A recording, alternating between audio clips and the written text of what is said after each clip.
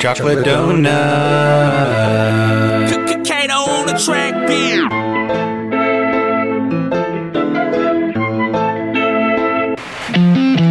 Chocolate donut, maple syrup, glazing donut, pumpkin donut, Dunkin' Donuts, bars of donuts, sprinkled donuts, football donuts, hazel donut, candy donut, Texas donut, Philly donut, jelly donut, crispy donut, powder donut. Yeah. Chocolate donut, maple syrup, gotta go and get that re-up. Rolling blunts and smoking purple, got that gas to make you wurgle. Coughing till you see in circles. Hershey dipping, we be sitting, caramel sipping, we be sipping, sugar rushing, we be running. I was tripping for a minute, I thought I was losing interest. Dunkin' Donuts on my hit list, running up that. Hello everyone, thank you again for joining me. This is Russell Ibarra, the Master Enchilada Roller, coming to you from our corporate offices here in Houston at the intersection of Shepherd and Bissonnet. And you were listening to Donut. And that song there, Donut, the reason I picked it was because I just finished watching a documentary on Amazon Prime that I highly recommend. And that song there actually was sung by Yogi Bars. But anyway, it was played at the very end of this documentary that I just got through watching a few days ago. And it's called The Donut King. And it's a fascinating story about a gentleman who came to the United States in the mid-'70s after the Cambodian War. And since the United States was back in the Cambodian government back then to fight the communists, I guess, when the war was over, the United States had to do something with these leaders of the country that would have been probably executed had the United States not stepped in to evacuate many of them and relocate them here in the United States. A lot of them, I guess they went all over the world, but a lot of them wanted to settle here in the United States. And this gentleman here, the Donut King, was about a Cambodian refugee who was a military official. And so he ended up at, I believe it was, is it Camp Pendleton? Which is the one, anyway, it's the camp in San Diego. And they had to create this tent city of 50,000 refugees. And the only way you could get out of that camp, at least in the beginning, was to find a sponsor that would help set you up in the community to get your grounding, I guess, so you could become or assimilate into society. So this gentleman, he finally made it out. A church sponsored him and his family, his wife, and he got a job as a custodian. And so he realized early on that he was not going to be able to support his family on a custodian salary, so he went and did some odd jobs here and there, and one of them was pumping gas.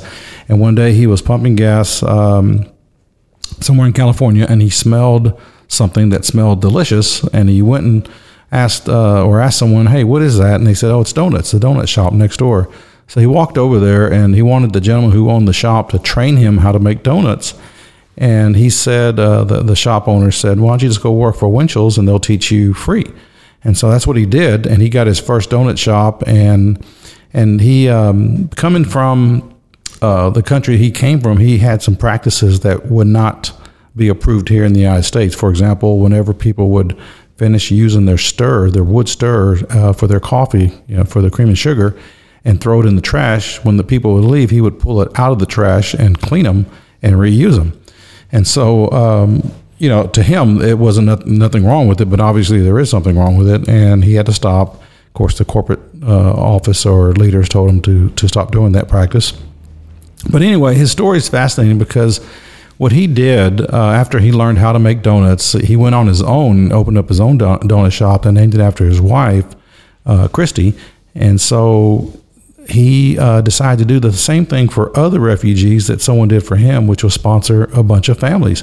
And what he started doing was helping them open up their own donut shop. And because of this, they were putting a lot of the corporate chain donut shops out of business. And he sponsored, I don't know the exact number of families, but I'm not even sure they knew how many donut shops he had helped open, but it was approximately 65 to 70 donut shops. And he would help them get established, and I don't know if he got a cut or how he got the cut. They really didn't explain that. I believe he just tacked on more to the rent or something. But anyway, he grew and grew and became very successful financially, and then the story took a turn, and I didn't see it coming. And so I don't want to spoil it for you because I would rather you watch it. But let me just say it was a great story, and it's called The Donut King, and it's on Amazon Prime Video, and I highly recommend watching it. It's one of those documentaries you can't stop watching because it is, each stage of the storytelling is fascinating. And it reminds me of a similar story where my parents sponsored a Vietnamese family of 10 back in 1975 to help get them established here in the Houston area. And as a young kid, I was probably 14, 15 years old, and seeing my parents do that really was a blessing because it planted a seed of seeing my parents' generosity toward these refugees, helping them get established. One of them that came over was a Chinese cook. So anyway, it was great to see that. And so, watch it. Go watch it. You will enjoy it, I promise you. So the next thing I want to talk to you about was today is June the 6th. Actually, it's the anniversary of D-Day, D-Day 1944, June the 6th.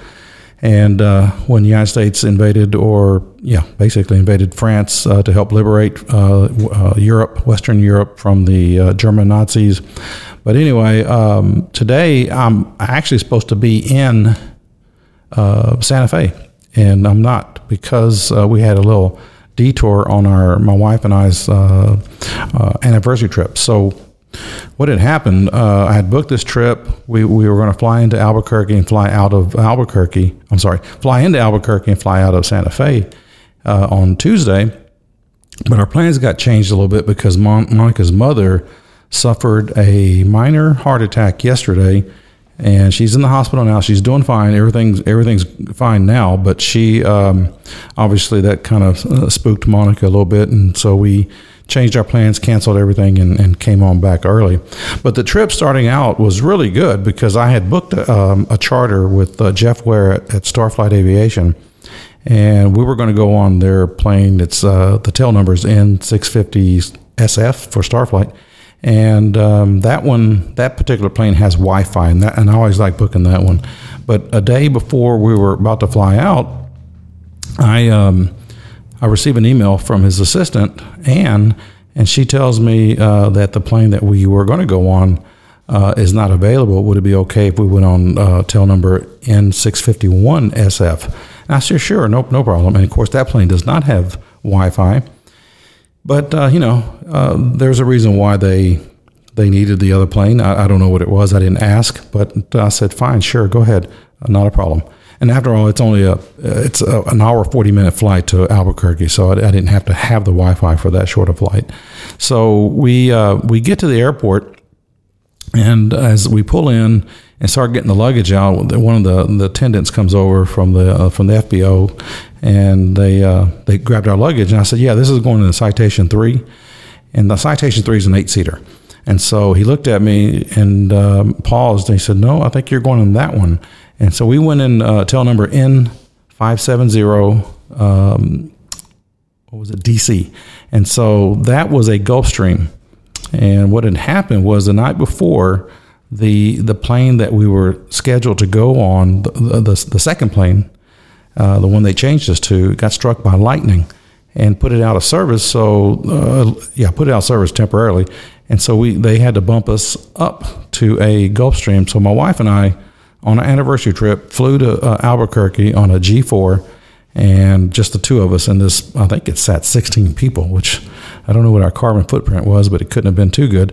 And so anyway, it was a great trip going there, but of course, we were only on the ground 24 hours later before we had to head back. And heading back, I tried to find a charter back, but it was too short a notice, and we wanted to get back to Houston as soon as possible since, after hearing of the news of Monica's mother. So we chartered. We booked a flight on Southwest Airlines and took the 2:30 flight out of Albuquerque back to Houston so we could deal with that, or Monica could deal with that. And she's actually at the hospital now with her mother.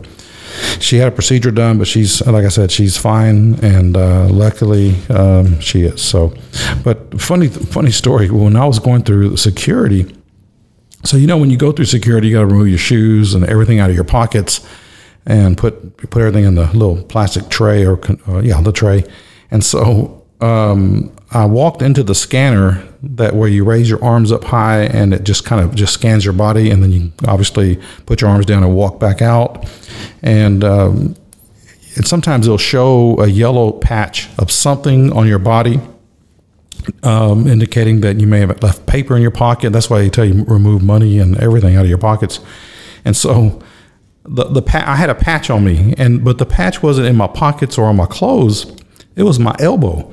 And I'm thinking to myself, is my elbow that wrinkly now that it actually got picked up by the scanner?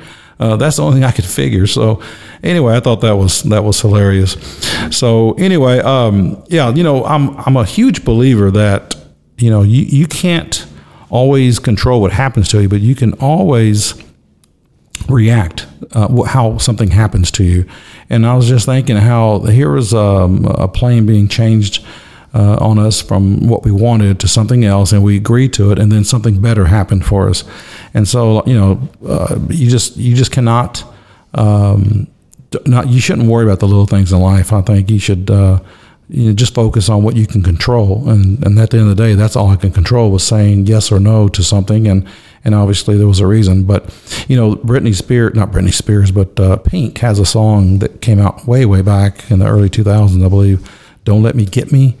And it's a great song. The lyrics are incredibly powerful for someone of her age at the time that wrote this song. But the lyrics goes, every day I fight a war against the mirror. I can't take the person staring back at me. I'm a hazard to myself. Don't let me get me. I'm my own worst enemy. And that is so true. That is so true with everyone.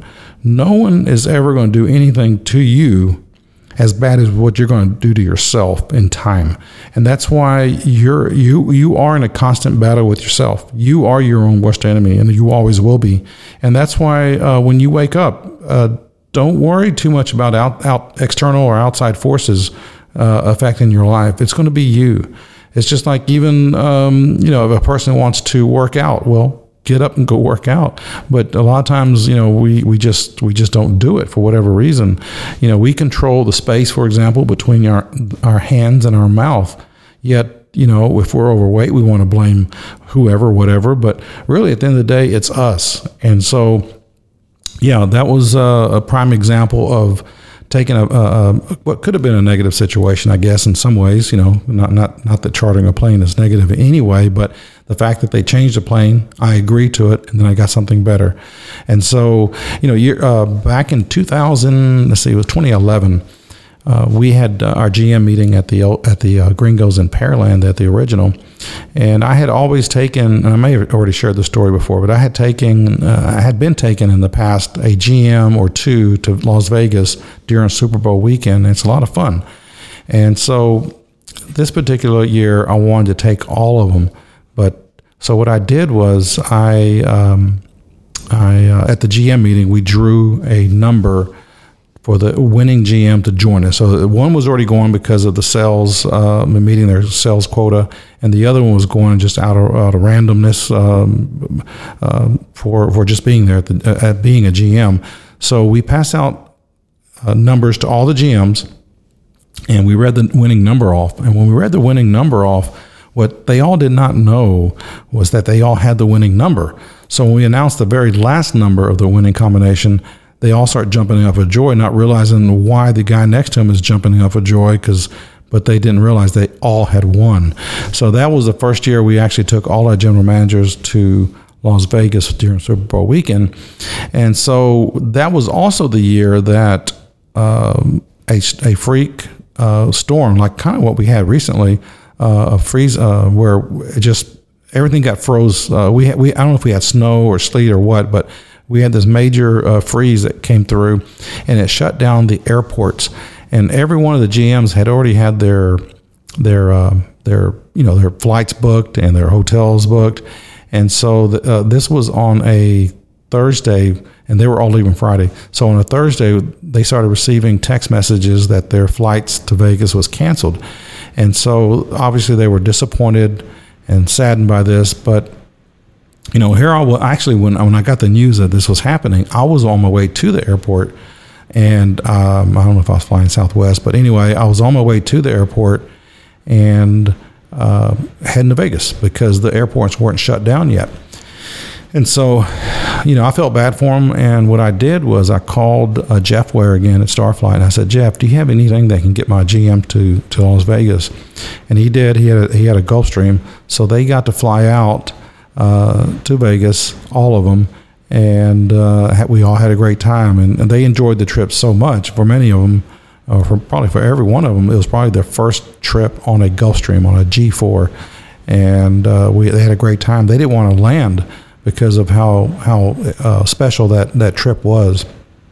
So anyway, I wanted to talk to you about that. And also just this morning, yesterday, so to show you how small the world is, yesterday when we got to Hobby around 5:30, I ordered a lift, and when I went out to the vehicle, the gentleman there says, "Oh, you don't recognize me?" And I looked at him again, and it was Richard Bass. He was a former general manager of ours, and he was working